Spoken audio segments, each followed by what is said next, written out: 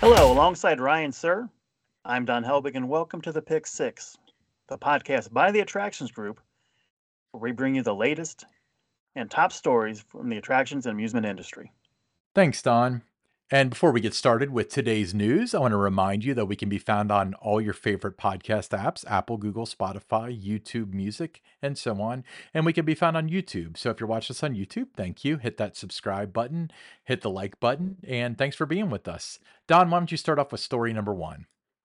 Story number one: Six Flags Entertainment and Cedar Fair, amid the Department of Justice merger review, received a second request for information. In the context of increased antitrust scrutiny, the merger, valued at $8 billion, faces challenges amid post-pandemic consumer caution. Both companies aim to fulfill the DOJ's request by May 2nd, anticipating the merger's completion in the first half of 2024, despite regulatory complexities. And complexities they are when it comes to the Department of Justice. Um, I can't really speculate on what exactly is going on, but I imagine that speed bumps like this would be anticipated with a merger of that size. Yeah, when it is that size, you're right. I mean, it's kind of, I guess, standard procedure with it. I think it'll, it's still going to close. It is going to be a little bit later than maybe they had mentioned back in November when this was first announced, that they were hoping early or late first quarter, somewhere March, April type range. So now we're going to be looking at late May, June, or July, but it's going to get done. Right. And I guess from a guest standpoint, it doesn't really matter because they wouldn't see the effects for another year or so. But moving right along, we'll be following that topic, by the way. Lord knows that's the biggest news in the industry right now. But sticking with Cedar Fair, Cedar Point has announced that Winter Chill Out will be returning on February 24th.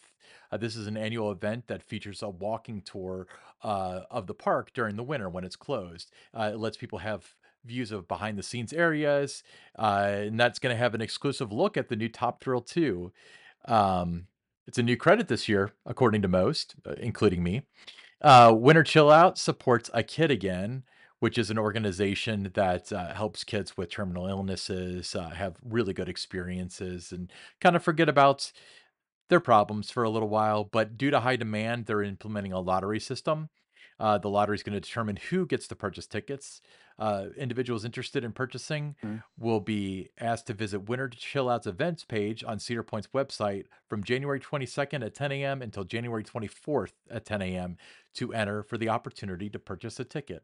I've never been to Winter Chill Out, but it's super on my bucket list. Everyone who goes loves it.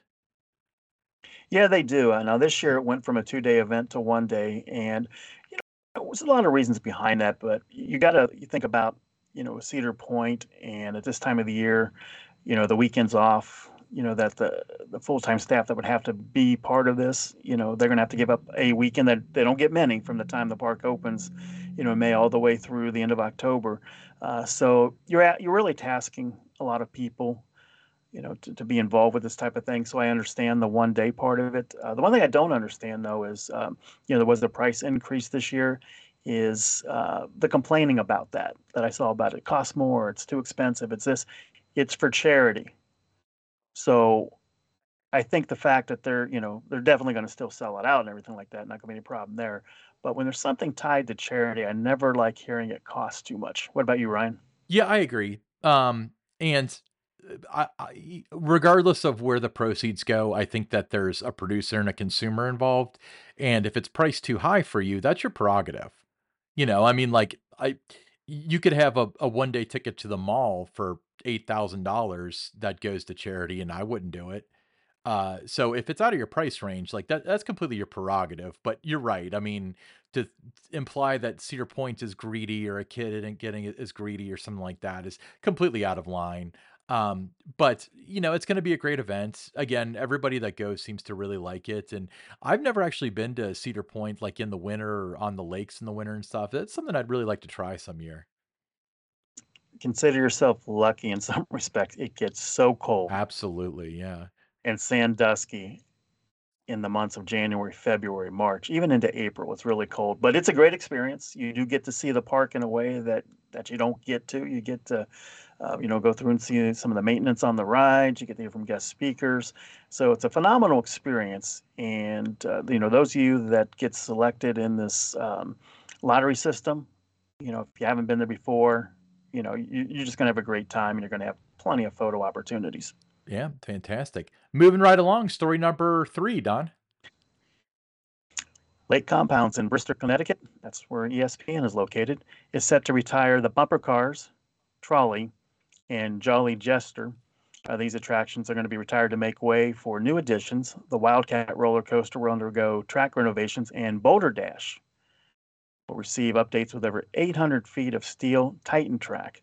The park has not disclosed about what the replacements are going to be for these retired attractions, but I'm excited about Boulder Dash and the treatment that that's going to get. That's a great roller coaster.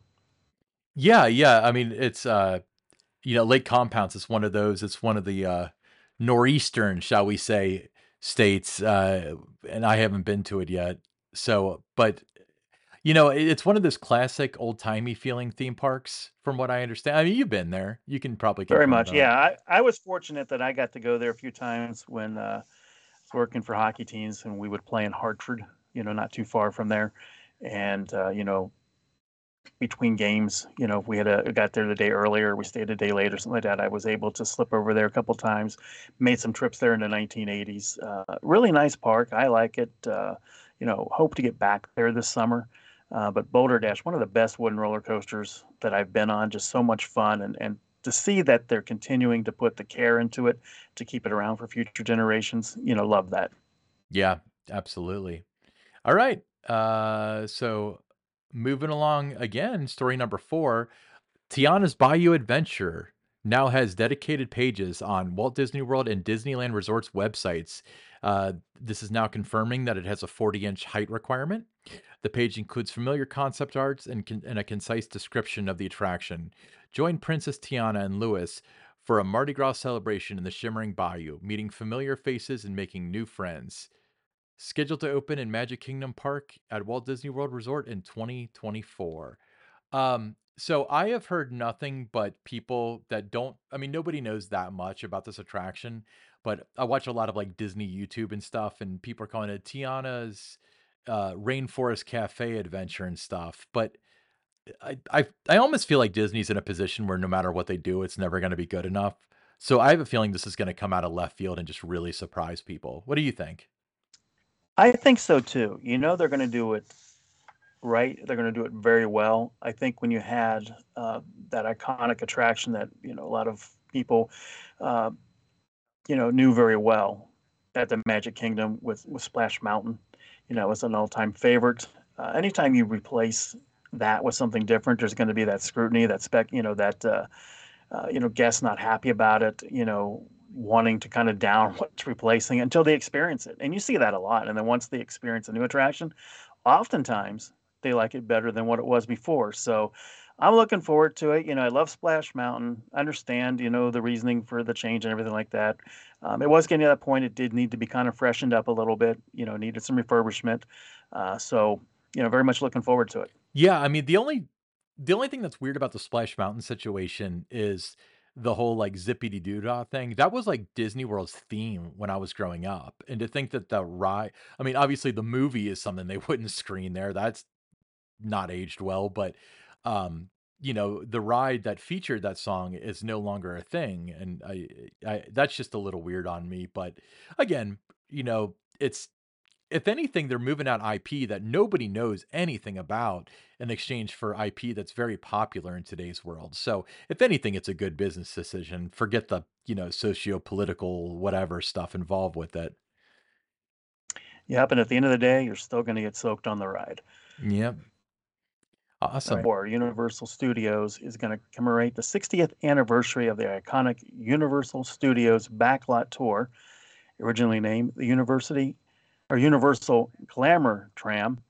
It initially launched on July 4th, 1964. This attraction, now part of a comprehensive theme park out there in California, provided LA tourists with a 2-hour experience featuring a makeup demonstration, costume display by Edith Head, a two-man stunt performance, and a tour of outdoor film sets. Today, The tour is about 45 minutes. It's a ride within a larger theme park offering movie and TV inspired attractions. Yeah, the tour was how that park got started from what I understand, is they started giving people tours of the back lot and zip ahead, and now they're tearing down sound stages to put in Harry Potter rides and stuff. Uh, I've done the tours in the Orlando parks, obviously, which are faux tours, but I haven't done this one. Have you ever done a backlot tour? There are more backlot tours available in LA than just the theme parks. Warner Brothers has one and so on, but have you ever gotten to do one of those? I have. I did it back in 2003. I was out in Anaheim for the Stanley Cup Finals that year between the Anaheim Ducks and the New Jersey Devils, and had some time off between games and did one of the tours. It's a fun experience. I mean, I'd rather be out riding rides than that somewhere, but the tour was fun. It was educational. Got to see different things. It was kind of cool. What about you? Well, like I said, I've done so I did the Disney's Hollywood Studios backlot tour, which is not by the time I wrote it, it was not really it was an attraction, you know. And Hmm. then by the time I started visiting Universal Studios Orlando, they had some stuff that was kind of like the elements of the tour.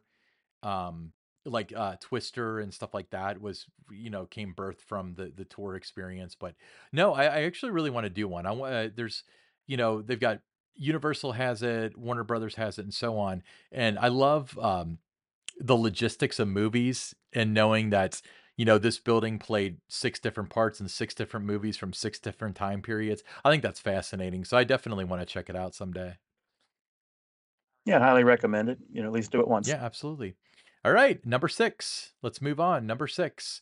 So, SeaWorld Orlando gears up for Sesame Street Land's 5th birthday celebration, featuring character meet and greets, a new Sesame Street birthday parade, story time with Big Bird, crafts, and optional activities like the birthday breakfast bash and scavenger hunt. Special character interactions vary by date, starting with Snuffy on January 27th to February 4th.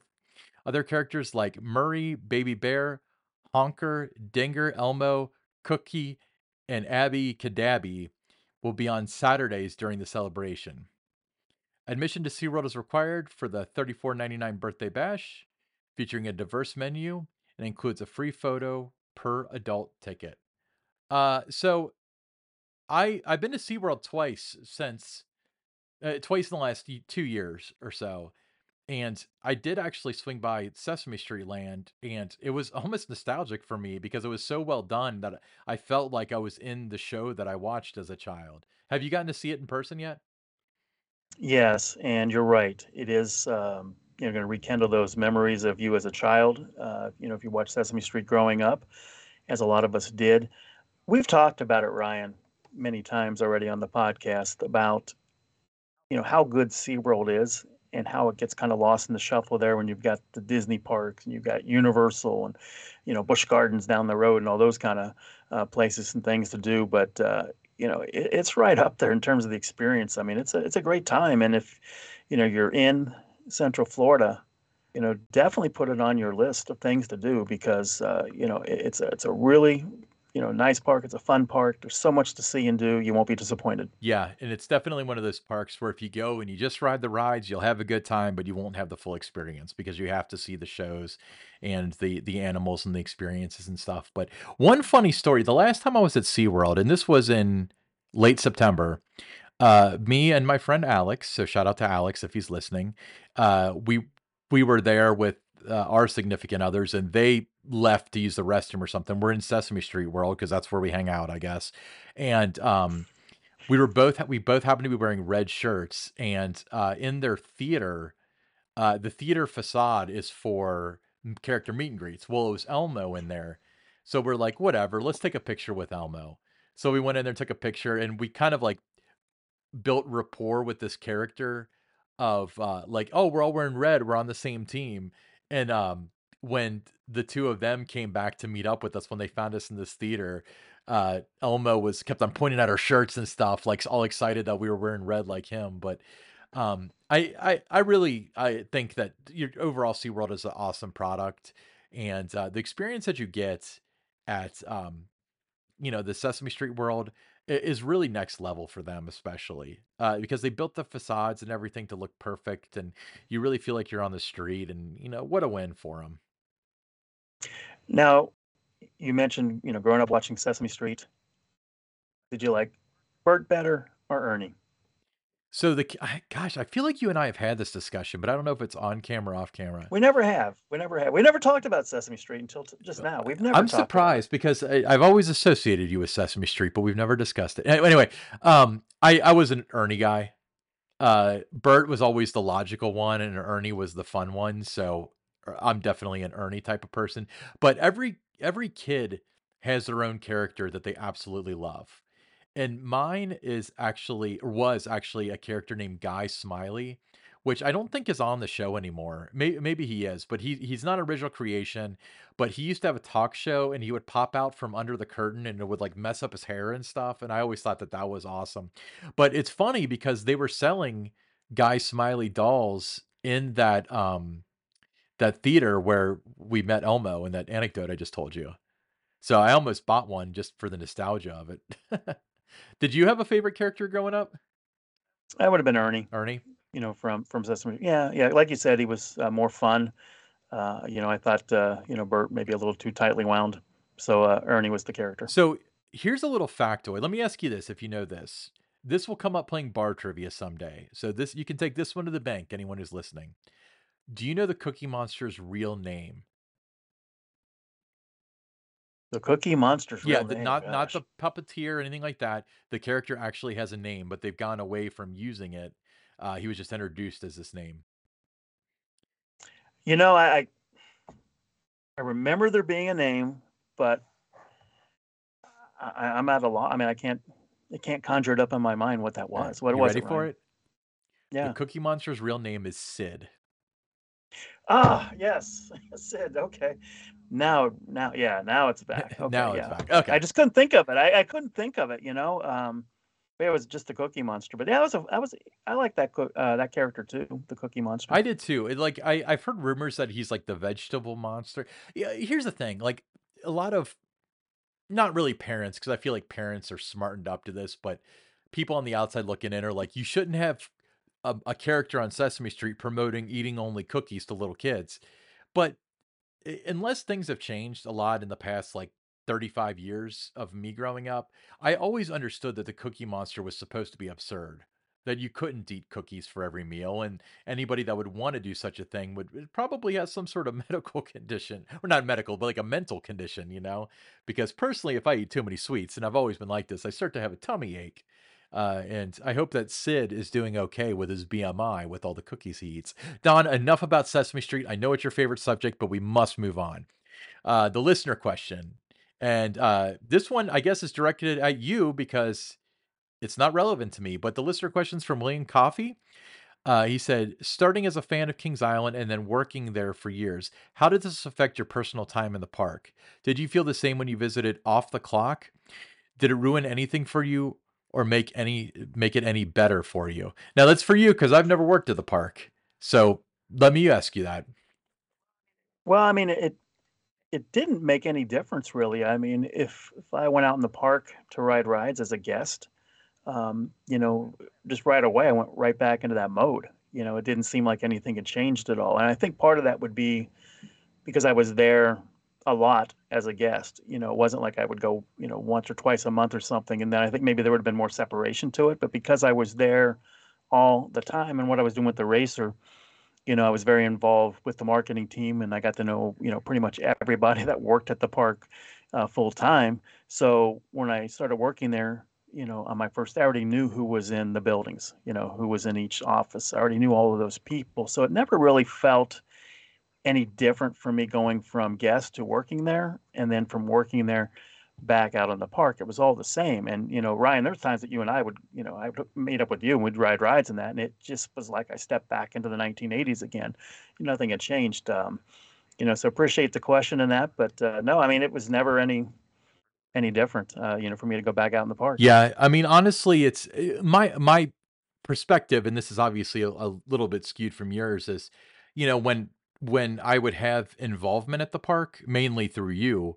If anything, it probably enhanced my enjoyment because I would take pride in that my park is doing this. So, when, the Robbie Knievel jump was successful with, when I was involved with that and so on, um, there was a pride aspect to it. So if anything, it enhanced. I imagine that's true for you too, when Well, I mean, it was a little different, when there would be media events, like the Diamondback announcement, the band, Mystic Timbers, those kind of things. In that respect, I went from being somebody who was in the crowd, the anticipation, everything, what they were going to announce to the person who was putting that all together.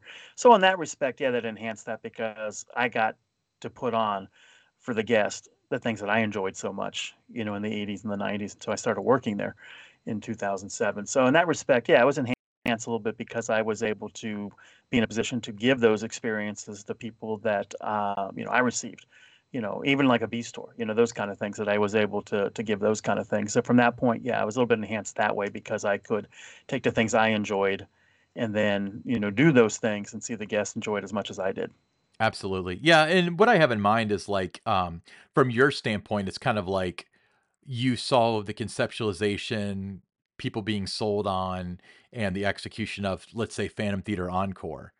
And then you watch it and you see how happy people are. That has to bring you a sense of pride, you know? Oh, it I did. mean, It you're did. not the guy that produced the show, you didn't write the music, you didn't do anything like that, but the fact that, maybe you had a hand in advocating for it, or, um, a lot of these people were there because of your promotion and stuff, like, that's where I would imagine it would be, the extra level of excitement, Yeah, that essentially. part. But in terms of though going from, leaving the office and then coming back into the park as a guest, whether it was that night or on a day I was off, I stepped back into that world of guest, and it was seamless. There wasn't any kind of this is odd, this is, strange or it took something away. None of that happened at all. It was Perfect. just a seamless transition and I just went back into guest world. Awesome. Cool. Hey, thanks for the question. That's another pick six. Make sure that you follow us on all your channels, all the YouTubes and the Googles and the Apples and the Spotify's and so on. Hit the like button, leave a comment in the comment section, and we'll see you next week, everybody.